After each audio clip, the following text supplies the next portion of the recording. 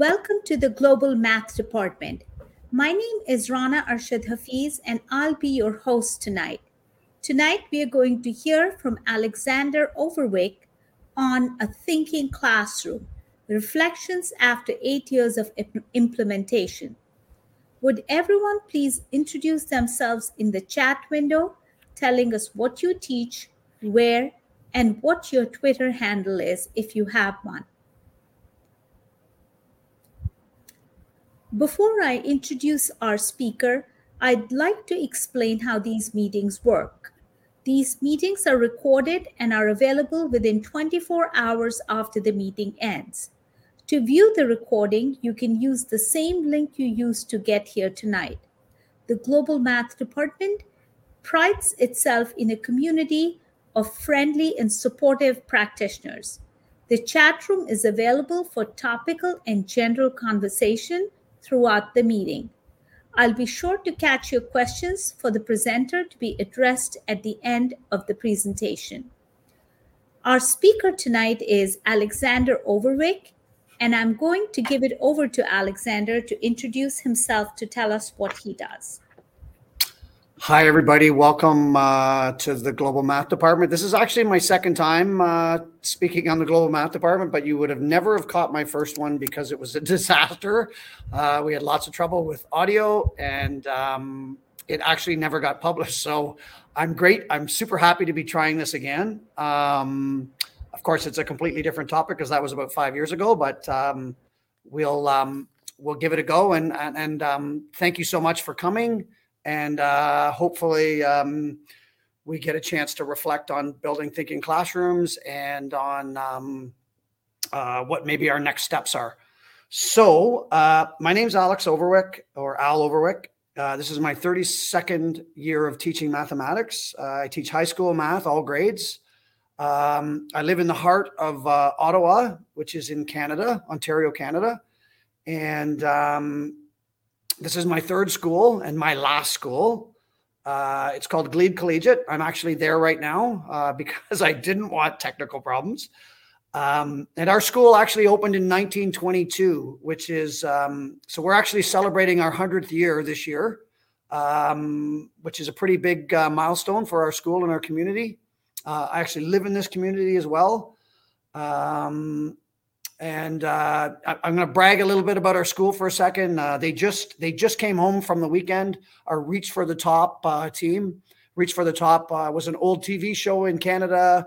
We're a trivia show, and they've continued that the trivia contest. And our school defended their national championship this past weekend. So they have won the Canadian championships 2 years in a row, which is a pretty quite the feat.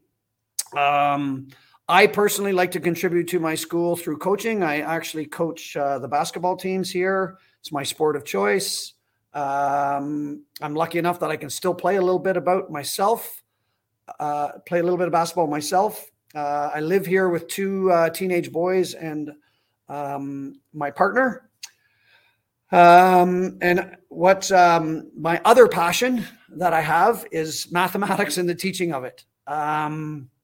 And so I thought I'd tell you a little bit about my story because I think we all have a story, and I think it's important to, that old story, you can't teach an old dog new tricks. Well, I was an old dog and I learned new tricks. So I think that everybody can do this. And I think I'll just tell you a little bit about my story. So I was a super traditional teacher for like 17 or 18 years. The old I do, we do, you do. And I did this for a long time. And it was probably in the late 2000s where a couple of events happened that changed my teaching life forever. I had just resigned my position of being the department chair of mathematics here at Glebe, and for various reasons. And we had a new gentleman come in to become the head. His name was Bruce McLaurin.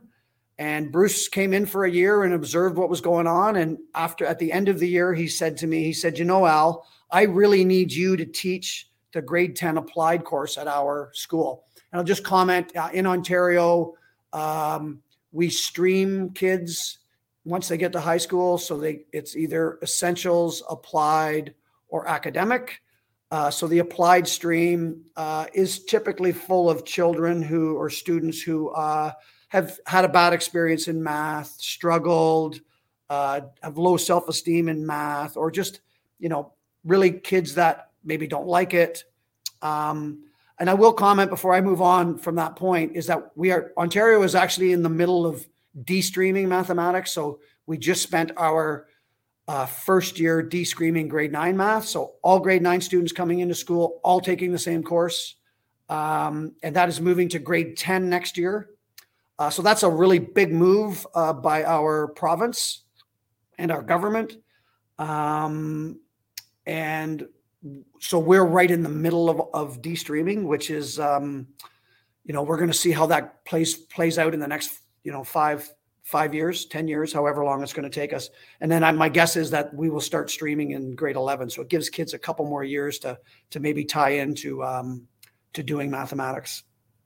That being said, at the time, 10 years ago or 12 years ago, when I was asked to teach this applied class, I agreed. Bruce talked me into it. He basically said that, I was a huge personality in the school and he felt that those students needed me. And so I agreed to do it. I did it for a year and a half. I tried everything I could possibly think of. I was frustrated. I felt like I was failing. I had 25% failure rate, felt like I was letting the students down. So I did that for a full year and a half. We're semestered. So, we teach a group of students for half the year and then we get new students for the second half. And halfway through the year, I met with Bruce. I said, Bruce, I'm a little bit older than most people. It's my 20th year of teaching. It would be really great if someone else took a turn teaching these students. I'm struggling with it. And at that moment, Bruce, I called him the gentle giant. He was standing there rubbing his hands, listening to me vent. And I think the next words out of his mouth changed me deeply, because what he basically said was, well, this is what he said. He said, Al, maybe it's you that needs to change. And I was like, pardon? I need to change? So we sat and chatted for quite some time. The next semester, we had this great opportunity where we had that same course twice in a row, and we both had our prep period opposite. So we basically co-taught 2 sections of that, and we decided that we would do something very different. And we decided, because I had been so unsuccessful with what I had been trying, that we were going to not worry so much about the curriculum and just focus on getting kids to do math every single day. Like we brainstormed we basically decided that we were going to teach through activities and tasks. So you name it. We came up with spaghetti bridges. I had remembered Barbie Bungee from Mary Barassa. She had showed me that when I was at my previous school. We did that. We'd solve systems with candies. We did marble paint pass. We did a card tossing activity. You name it, anything that was hands-on that we thought we could suck some math out of, we went ahead and did it. And of course, this was all taking place at the same time that Dan Meyer's video went viral. And it was the emergence of 3-act math tasks. So that was really, the timing was perfect for us to be trying something different.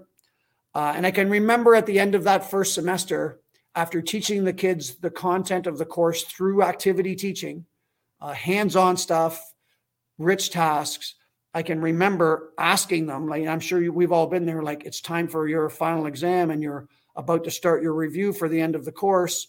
And you start asking kids, okay, so what did we do at the start of the course? And kids are like, I don't remember what we did at the start of the course. And I can remember after doing teaching through tasks and talking to the kids about what the big ideas in the course, like they were able to name the 9 big ideas in the course at the end of the course. And I can remember my jaw dropping, and I was like, oh, this actually works. The kids actually are retaining and remembering what it is that we're doing in class.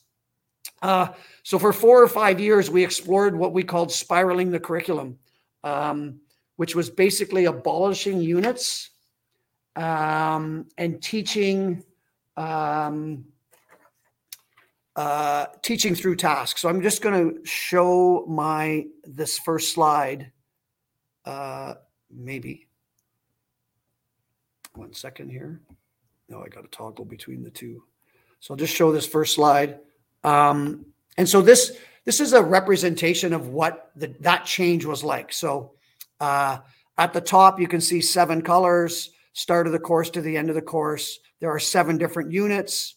So you can imagine doing that. I'm sure some of us still teach this way or still teach in units. So you teach everything from easy to hard over the course of 3 weeks, maybe, review, have a test, move on to the next unit. So I think it's like the 7 units are similar. Triangles is the red, trigonometry and Pythagorean's theorem is the orange, then linear relations, then linear systems, then quadratic relations, problem solving with quadratics, and surface area and volume. So that's across the top, very traditional way to teach. And then along the bottom, you can see there's those are labeled as activities. So the first column is activity number 1, and you can see that we touch on 6 big ideas in the course. They're color-coded in that first activity. And we basically teach the course through activities. And then when you see the blue tab there, that's our first assessment. And so basically the first assessment is almost covering the entire course. And so our kids are basically writing 4 or 5 exams over the course. And, the long story short, we started doing this and we called it spiraling. We were like, okay, we're going to teach the whole course, introduce all the ideas in the course, and go deeper and deeper and deeper and deeper as we went through it. And it worked really well. And so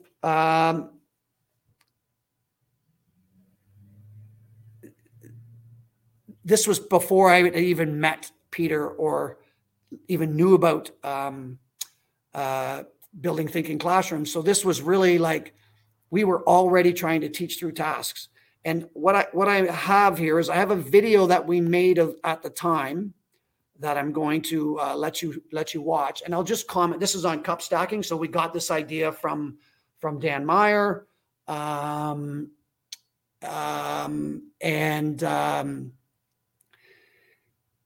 At this particular moment in time, we had been doing lesson study in our school. So we had a cross-curricular group of teachers, 4 or 5 teachers with our principal. We met for half a day every week, design a lesson one week, and then one of the teachers would teach it in their class the next week.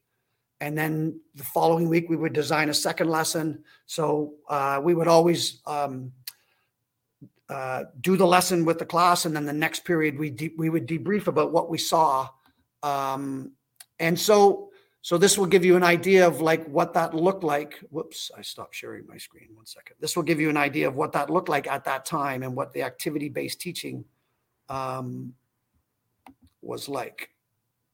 1 second here. And so let me play this for you. It's a little long, but you'll get the idea.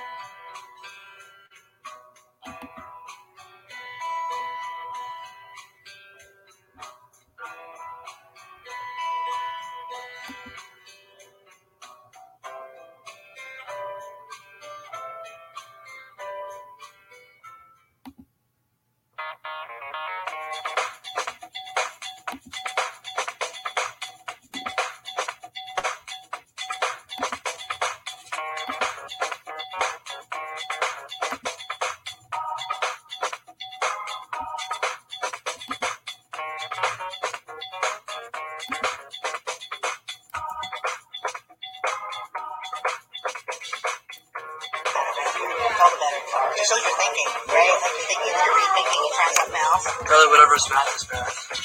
You're all that thinking stuff is It's nice when you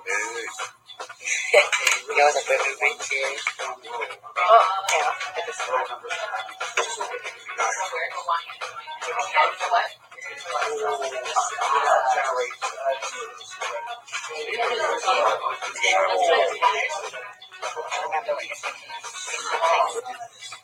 Yeah, we did this test.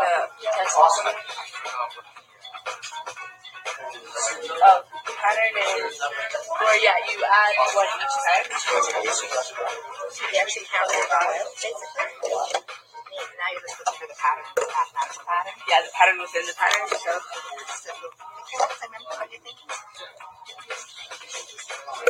And then once you're done, once you have stack your cups off, put the markers away, put the graphic calculators away in order, please. Everyone's got a pencil in their hand or a pen. Okay, here's what I want you to do. Just have an exit card for you. Okay. I got a couple of questions on here. I want you to read them, and I want you to give me a detailed answer. I want your thoughts, not someone else's. What's your name on it too? Okay, I want to know what you have to say.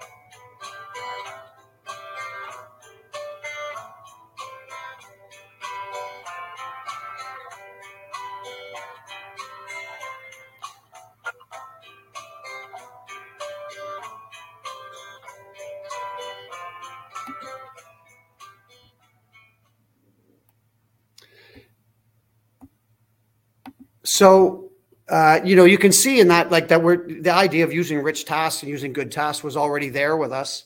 But this is kids working in groups. Of course, we did ability grouping back then. Didn't know any better.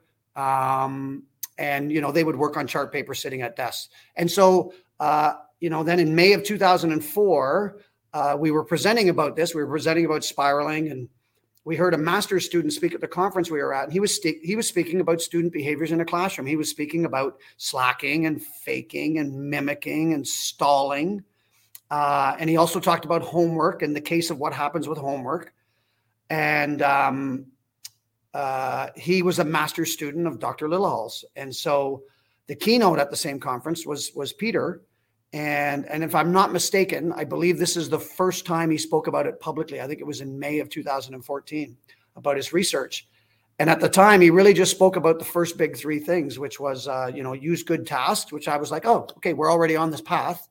And then visibly random groups and vertical non-permanent surfaces.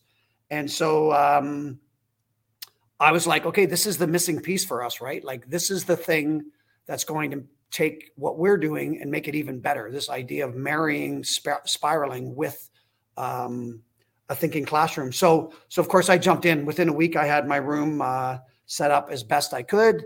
And away I went. So this just gives you, I'll just show you a video. It's just a really quick one, this one. of kind of what my class looks like on a regular day, just so you can get a feel for what my classroom looks like now.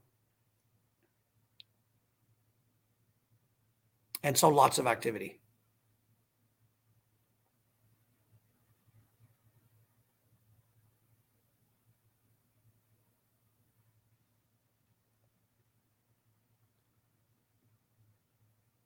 And so that gives you a feel of what a thinking classroom can look like. So, you know, we really were trying to, you know, as Peter spoke about, bust down the norms of our classroom. So, you know, you can kind of get a feel for what I value in my classroom. What I'd like to take a moment to do, and maybe we can take about, you know, however long it takes here. It shouldn't take too long. But I can put this Jamboard in the chat, and you can put stuff on the Jamboard, or feel free just to go ahead and put it in the chat. I don't think we're that many people, so I think we might be okay doing that. But it's your choice. You can, if you want to put it in the, 1 second here. If you want to put it in the chat, you can do that as well. So there's the Jamboard. You're welcome to put stuff in there, or you're welcome to just put your, like, some of the things that you think that you value in your classroom. Like, what is it that you value? Stepping out of your comfort zone, engagement, camaraderie. I think there were a few more there earlier. Student engagement, taking risks. Student discussions about what they are learning. Student intellectual engagement, demonstrating their thinking, critical thinking and problem solving. Right. So those, right. So those are the things that we do value as math teachers. Like, you know, very, very,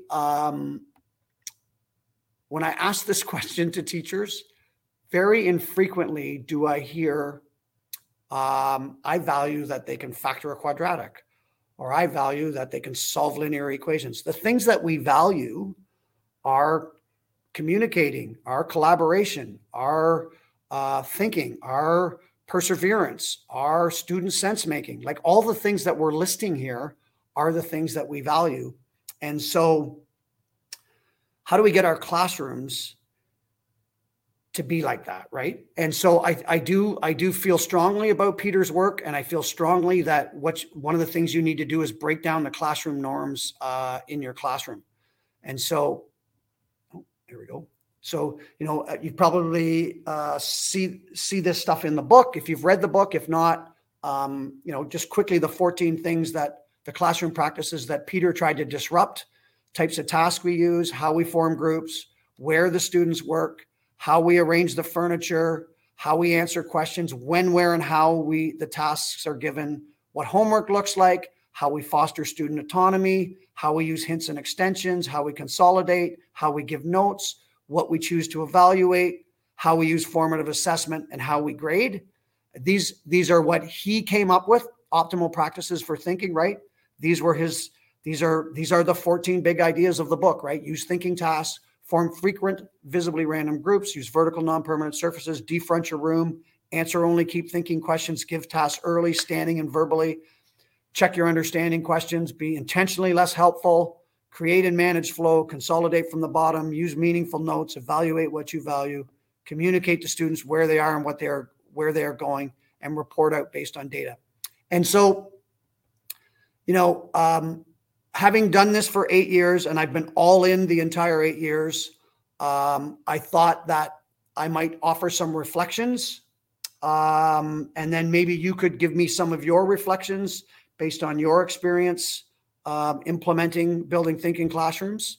And so, you know, I thought about this, and I was like, okay, what are like 10 or 12 points that, you know, after doing it for this long, that you would say to people, a group of teachers, based on my experiences. And I will admit I've been all in. So, and I've been doing it a fairly long time. And there are things on this list that I don't do very much. There are things on this list of 14 things that are not part of my thinking classroom. Because they're not. They're. I have to do what works for me, and I think you need to, like, I'm going to give you my reflections. They very well might not be in line with what you want to do, but this has really worked for me. So let me get started. More vertical non-permanent services, better. The more white space you can generate, the better. So like, that is my classroom. I'm sitting in it right now. I have 10 4x8 sheets of whiteboard. So at the end of 2014, I had about a month left. I just butchered some whiteboard and had it standing up on desks and stuff against the walls. Then that summer, at the last week before school started, I did this all myself. I went out and bought 10 4x8 sheets of shower board and covered up all my blackboards, took all the bulletin boards down. I put 2 in the windows, as you can see. So those are temporary. They just get locked in there. And I did this. I actually had my son helping me. He was about 8 or 9 at the time. Had him holding a piece of wood, and I said, just hold that for a second. I had to go run and grab a screw, and of course he couldn't hold it, and it flipped and hit him in the nose and broke his nose. But we managed to get them up, and best thing I ever did. I also built these ones. So these hold 9 people as well. They're portable. They fit in the elevator. They go through a door. So I did this for other people in my school so that they could use it. Like here we see some students working on it out in the hallway. Okay, so that's that. As much white space as you can get. And again, even if it's writing on the desks, even if it's writing on the windows, whatever it takes. The other thing I would say is visible random groups each and every day, and be relentless about it. Like, especially early in the course, kids will say to you, oh, can I not just work with so-and-so? It's like, no, that's not what we do in this class. Like, I am relentless about this. I do it by shuffling cards. And I'll be honest with you, I give the first 3 or 4 minutes, I let them go. They'll go sit in their pot of 3, and they'll typically sit with their friends. They get their card within the first 5 minutes. I kind of get a chance to go around and talk to everybody. And then they pick up their stuff and they take all their books and stuff to the set of desks that's assigned with that whiteboard. And so they end up sitting with 3 new people. Well, they're not sitting, but they end up parking with 2 other people that aren't necessarily their friends. And like, I will say, like, of all the things that Peter suggests, I think visibly random groupings is one of the most powerful. Like, I survey my kids at the end of the course, and one of the things that I get very frequently is like, oh, I absolutely love the visible random groupings because this is the only class where I know every kid's name, right?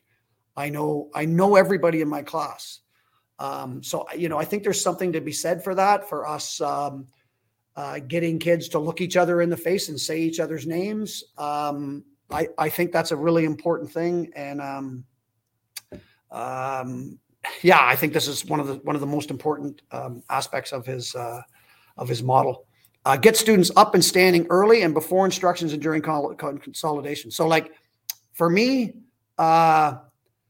this one surprised me, that how impactful this is. Like, if I give them their cards, let them sit with their friends, explain the task, then get them up and moving, and then go to the whiteboard, the first words out of their mouth is like, what are we doing? What did you want us to do?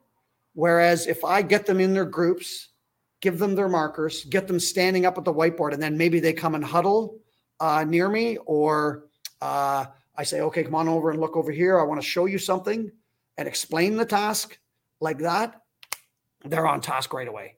So I think there's something to be said for getting students standing up early in the class and before you say any instructions. So I use what I call huddling all the time. Like, okay, come on over here and huddle around me, and I'm going to explain something to you, and then you're going to go and try this task. I give no time for mindful notes in class. So that's a little bit different than, some people do packets and have it all set up for students. I tell the kids, we're going to do mathematics for 75 minutes in my class. I'm hoping that you will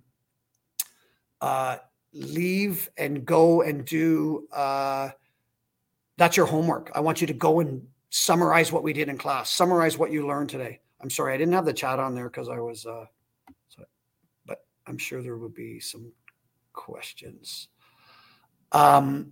Yeah, so mindful notes was completely in my courses is done at home. Like that's what I am asking them to do. And do all the kids make mindful notes? No, some of them just take pictures on their phone and they're searching through their phones trying to study. Other kids, at the end of the course will show me their notes and it's like they're immaculate, right? They've gone and summarized everything we've done on every single day.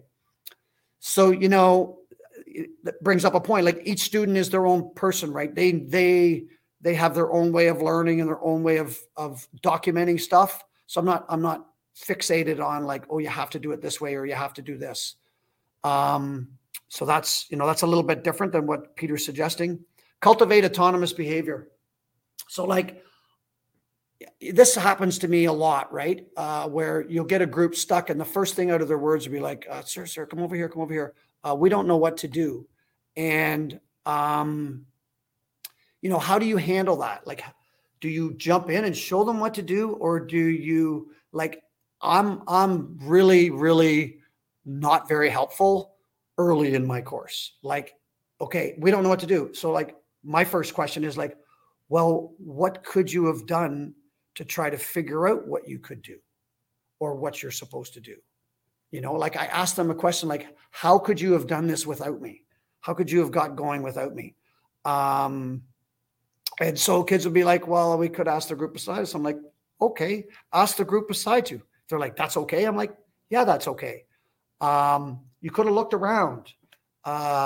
So like, I really think getting group, because it's impossible. It is impossible to build a thinking classroom and have kids continue to work for the entire 75 minutes if they're not autonomous.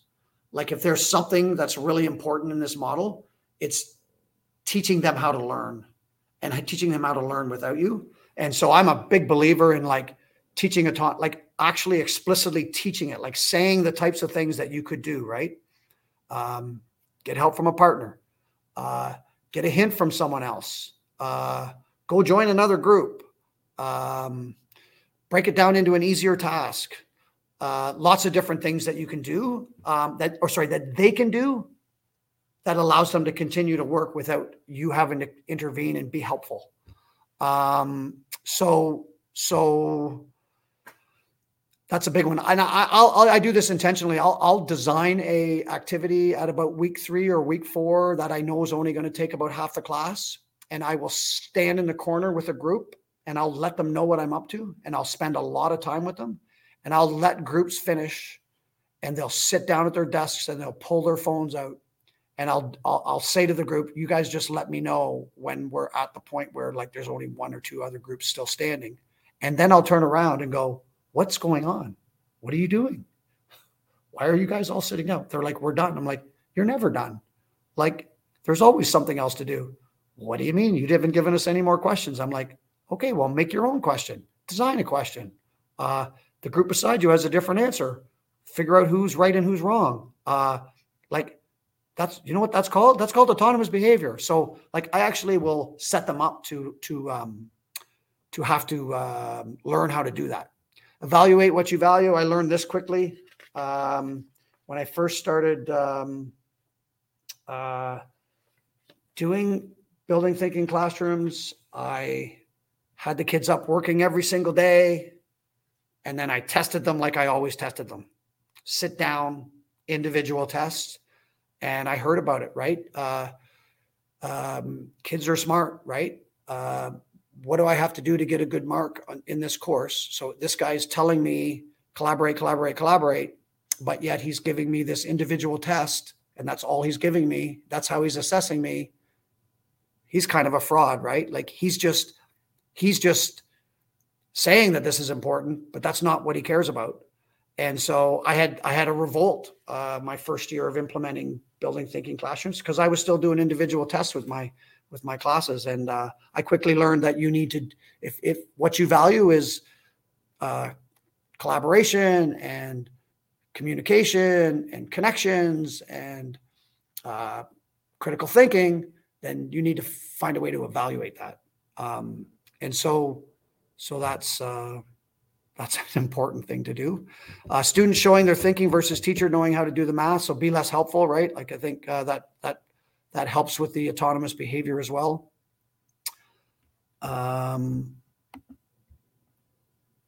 Value the mathematical processes. So like for me, in Ontario, where we are, our mathematical processes in our curriculum documents is representing, problem solving, reasoning, improving, connecting, selecting tools, communicating, and reflecting.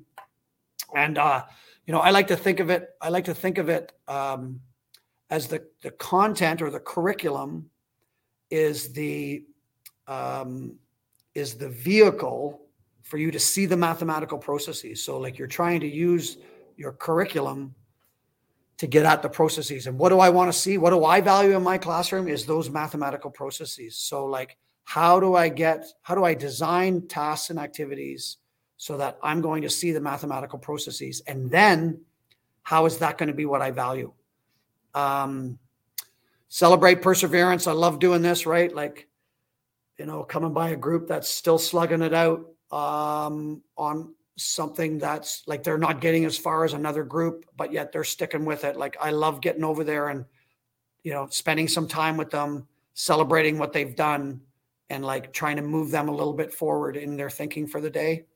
During the consolidation phase, value the different ideas in the course, spend lots of time looking at what different groups are doing. So, I call that like narrating a story, right? Like I have maybe 3 groups work that I want to go and highlight, so I put different colored marker on the board and I'll bring everybody over to that board. And during the consolidation phase, take some time to look at the different and celebrate the different ideas that have come out in the during the task. Puzzle the curriculum. So like, think about how can you the content that you want to get through, how can you turn that into a puzzle? How can you turn that into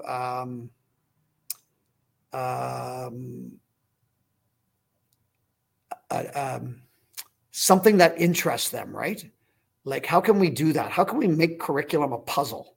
How can we uncover curriculum instead of cover curriculum? And it's okay if it's messy, right?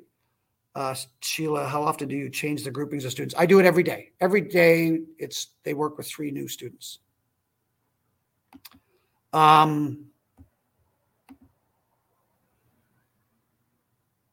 I give examples? So Mark, that's a really good question. Honestly, my blog's not a bad place to go and see I'm not great at writing on my blog, but it's not a bad place to go and see some of my tasks. And I'll make sure I put that in a link to my blog in the chat before I walk away. Good resource for good tasks. Yeah. Like, so, I've been lucky because I've done lesson study and I've designed some of these tasks with groups of teachers. But Twitter's a good place. Lots of teachers' blogs.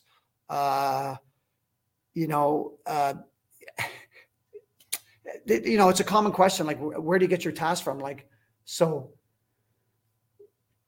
here, let me show you. I think I have a couple slides here of what I did today. So this was today. Let me the messy part. So here, this is a kid's whiteboard from today. So I just threw this in because I talked about let it be messy, and I wanted to kind of share this with you. But so and this is actually the last post in my blog. If once I show it to you, I actually wrote about this.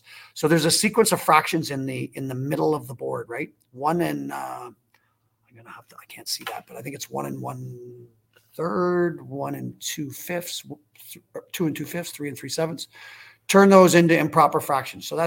So at first I just give them the first 3. I say, okay, extend the sequence for 4 more. Then I say, okay, write them as improper fractions. Okay, take those 2 lengths and make them the 2 smallest lengths in a right triangle and figure out the hypotenuse. So you can see the work underneath the fractions there, and they do that. And then I say, okay, can you make a table? So triangle number 1 to 7, what's the small length side, what's the middle length side, what's the hypotenuse side lengths, and show me the patterns in the table. So they go ahead and do that. I'm like, okay, can you come up with the equations of each column? So the first one's linear, the second one's quadratic, the third one's quadratic. Okay, what's the relationship between these sides? Oh, they satisfy Pythagorean's theorem. So then we look at this, right? So if those are the three formulas, and you can kind of see them in the bottom right corner there. If those are the three formulas, then they satisfy Pythagorean's theorem. So we can do some algebra now, right? So here's one of them was 2n plus 1, 2n squared plus 2n, and the other one's 2n squared plus 2n plus 1.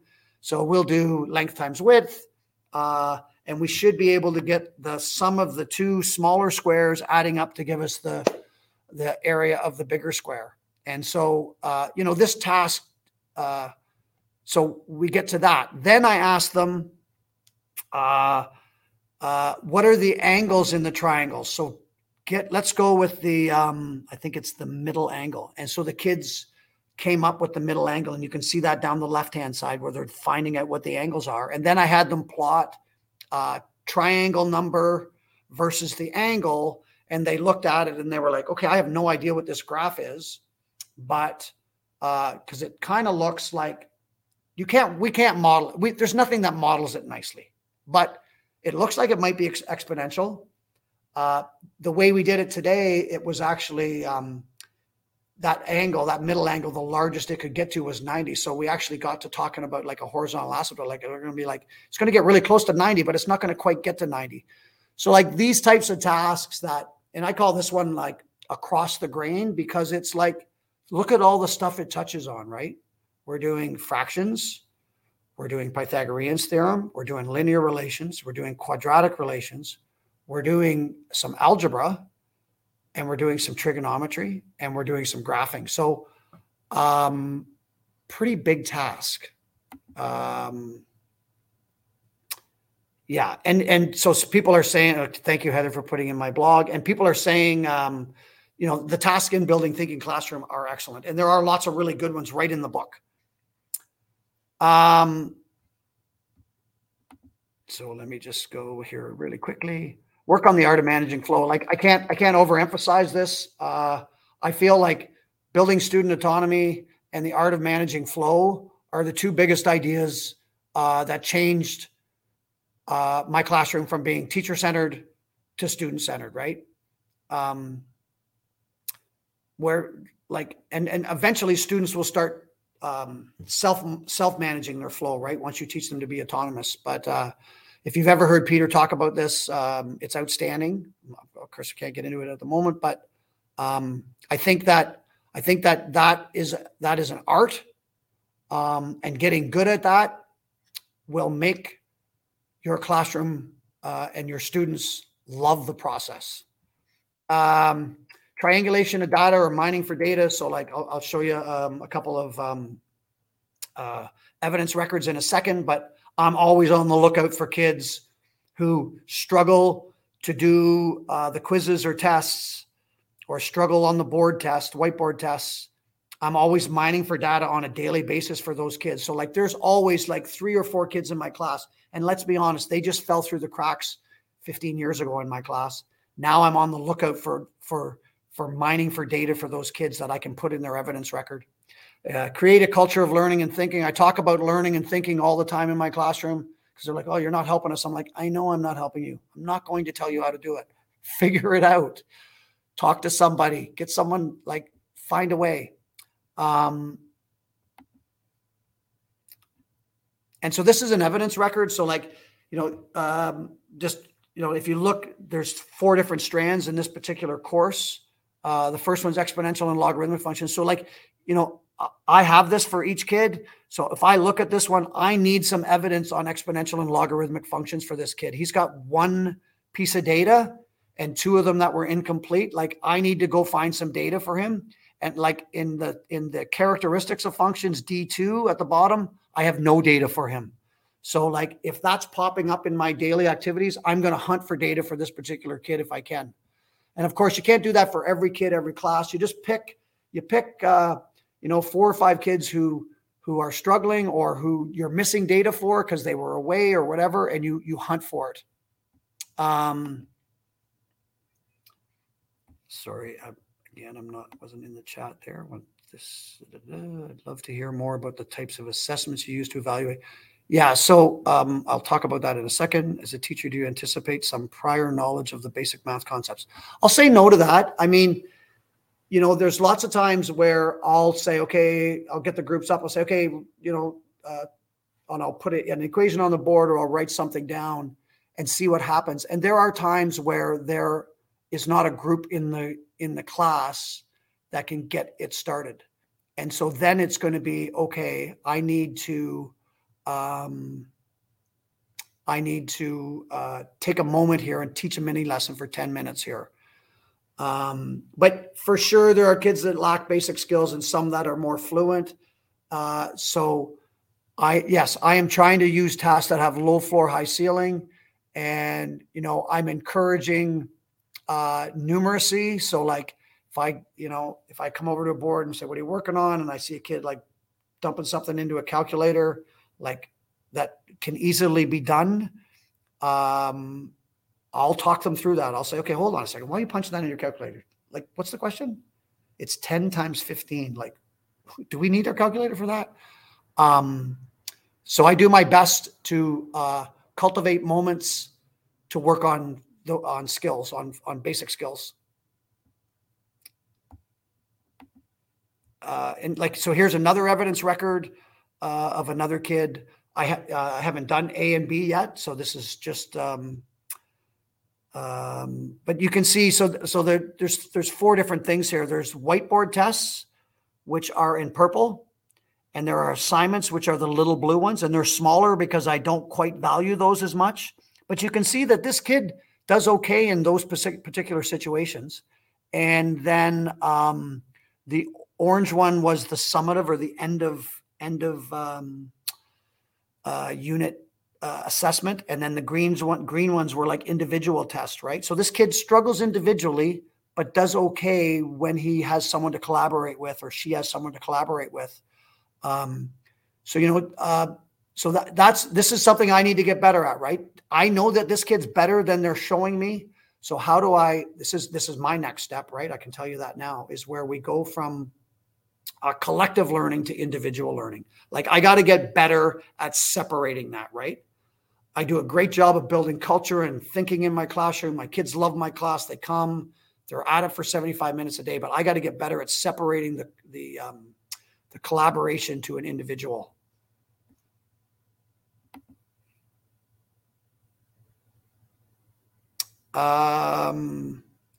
Let's go to the next slide. So what are your reflections? So again, let's just take a moment and let people give me some of your reflections about building thinking classrooms. What are things that you feel like you stress that are more important? Like what really has changed your classroom? So again, I can put a link to the I am tired. I can put a link to a Jamboard, or you're welcome to just put it in the chat.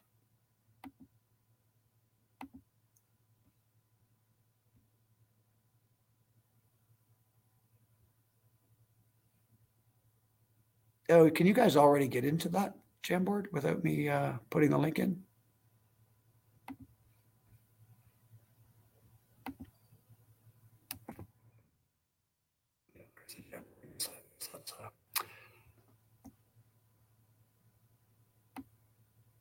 All right, so let me just thank you for your reflection. You're welcome, Shelby. Are your individual assignments traditional pen and paper assignments? I would say no to that, Gurpreet. They are very open-ended tasks. So like, let's say I wanted kids to show me how to do derivatives. I would give them a list of 6 kind of basic functions and say, okay, take the derivatives of these 6 basic functions and then combine them in many ways to show me that you can, to demonstrate that you know how to do the derivative rules, as an example for a calculus class.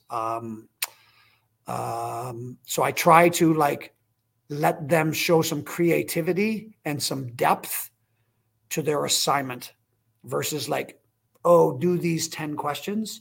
Here's a bunch of stuff. show me the ideas in the course that we've been talking about through these things. And then I assess what they've done. Have I had issues with kids who figure out how to scheme the system? Jimmy, I'll say yes to that. Of course, we have kids that will try to ride the coattails of others. I'll comment that because we're being mathematicians for 75 minutes a day, though, we all get to know who knows, right? Like they know, right? If you start talking to kids about, what's going on, they'll tell you like, oh, wow, so-and-so is really, really good at this stuff. Like, or, I'm really struggling with this. Can you give me some questions to try at home? I do think we have those problem situations, but I do feel like if you stick at it and stay with it and are persistent with learning and thinking, that all the kids try their best, right? And they try not to scheme the system. I'll be honest with you, my marks are higher than they've ever been. And I don't think it's because, we give them multiple opportunities. So like one assessment doesn't kill you. We give them different opportunities. So we assess certain things in different ways for different students. We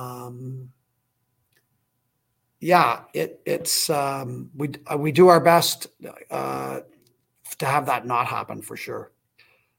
Justin, Visimogram, easier to implement. I'm delving into assessment heavily. Yeah, assessment's a tough one.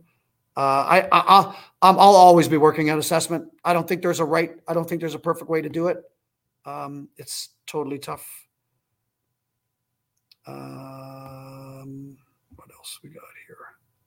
Okay, so that's great. So I appreciate my test scores are higher than they have ever been also. Yeah, and I think that says something, doesn't it?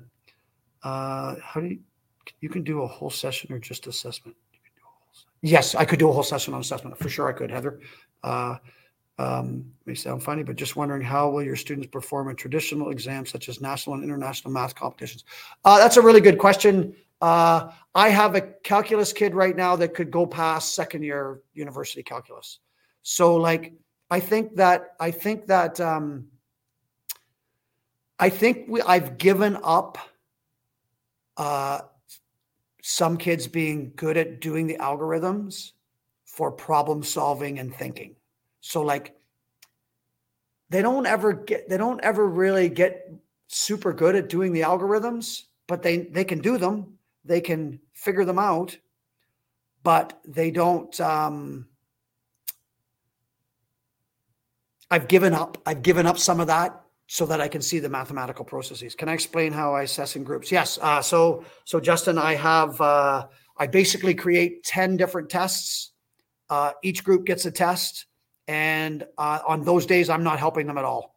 So they, and I do those in partners. I don't do those in groups of 3. So I bring in my movable whiteboards, and it's groups of 2, and it's random.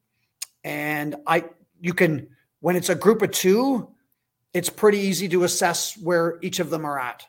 And I do the best I can to assess them on the fly, in the spot. I do take pictures of their whiteboards because it's super hard to have 15 groups and get around to watch them all. So I tell them I take a picture before they erase it to go on to the next questions. And, again, those tests are different, right? Some of them are like traditional tests and some of them are like open-ended.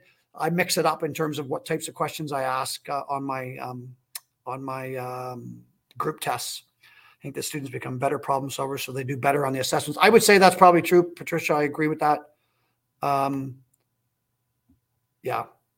In our school, we've had traditionally some really top A students here, and I don't think it has anything to do with how we teach. I think they would have been excellent no matter where they were. Have I had parents challenge my group assessment grades? I have not had a lot of problems with grades because I'm very open about their grade. I interview them for their grade. We negotiate it. when you go in and ask a kid what they think their grade is, they're pretty bang on. They're within 3 to 5%. Like I have not, and I only have to, so I'll say this, I only have to I call it docking to the mothership. I only have to do that twice a semester, once halfway and once at the end. Those are the only times we talk about percentage grades. We talk about learning, how we could have improved, like what were you missing? They get their tests back. It's just feedback, no marks on it. Like, oh, you got 72. It's just feedback. And they get it back and they go, well, what did I get? I'm like, I don't know. What'd you get? You tell me. Like, you've seen enough tests. You've been around. Sounds like ungrading. It is. I'm trying to ungrade for sure. So I'm only negotiating a mark with them twice, once halfway and once at the end. Yeah. So it's not too bad to do it. It would typically take me maybe 2 periods to do that. And on those 2 periods, I've given them an assignment and I'm letting them sit and work on it. So it'd be a super open-ended assignment that they could do. And, of course if they don't know how to do it, they're going to be working with other people, but it's just a way for them to demonstrate what they've been getting out of the course so far while I'm meeting with them. We have 4 minutes left. You guys have been amazing. Lots of good stuff. Okay. Yeah. So let me just change. I'm going to just go, what are your reflections? What are your next steps? Okay. I think we got to that, but I would really like to talk about this slide for 2 seconds, where you want to be and where you want to end up, what you want your course to, what you want your classroom to look like. And I know that this goes against what everybody says, right? Like everybody says, just change one thing this year, change one thing next year, change one thing next year, change one thing the next year. And your classroom will change. And I say, and I mean this because I did it, like, here you are now, make a massive change, like go for it, go all in. And even if you get pulled back down because things aren't quite working out, it's still going to look so different than what your traditional classroom might look like in the future. So I encourage you to how if you've ever jumped off a cliff, you stand there and it's a little bit frightening. You're like, am I really going to jump off this cliff? And if you stand there for too long, you end up it's really hard to jump. I think you just got to go and jump in, right? Shake those institutional norms. You got it. So I would encourage you to jump in. And I would also encourage you to find someone in your building who wants to do it with you. Start with one course, maybe, if that's what it is. I'll never, I'm so close to the end now, I'm almost ready to retire, but I would never go back. When I heard Peter speak about it, I even tweeted out, I said, oh, well, this is going to keep me busy till the end of my career. This is just what I needed. So yeah, I encourage you all to give it a try. Peter's book is absolutely excellent, as you know. I'm thrilled that I got to start trying it before the book came out. And I got to, I became friends with him and got to hear him speak numerous times prior to the book coming out. And I think it's a great resource, and I think it's going to change the way mathematics is taught around the world. Thank you so much, Al, for being with us tonight. And thank you so much for the audience for being such an awesome audience. I do want to remind us that we will have Eric Malone June 14th, and we will learn about the status quo in high school math is unacceptable. So that's the topic, and Eric Malone is our speaker, where he'll talk to us about why the status quo in high school mathematics is unacceptable. We can hang out for one more minute if there's any pressing question. I'll say one more thing. Sure, I'll say one more thing. My door is always open. If you have a group of teachers that want to come, it's sucked during the pandemic, but if you have a group of teachers that want to come and hang out in my classroom for a day and then reflect with me at the end of the day, we have had hundreds and hundreds of teachers come through our school and come through my classroom. I'm not the only person in my building doing it. And there's lots to see, and you can get a really good feel for what's happening. So if you ever have PD money and you want to visit, you are always more than welcome.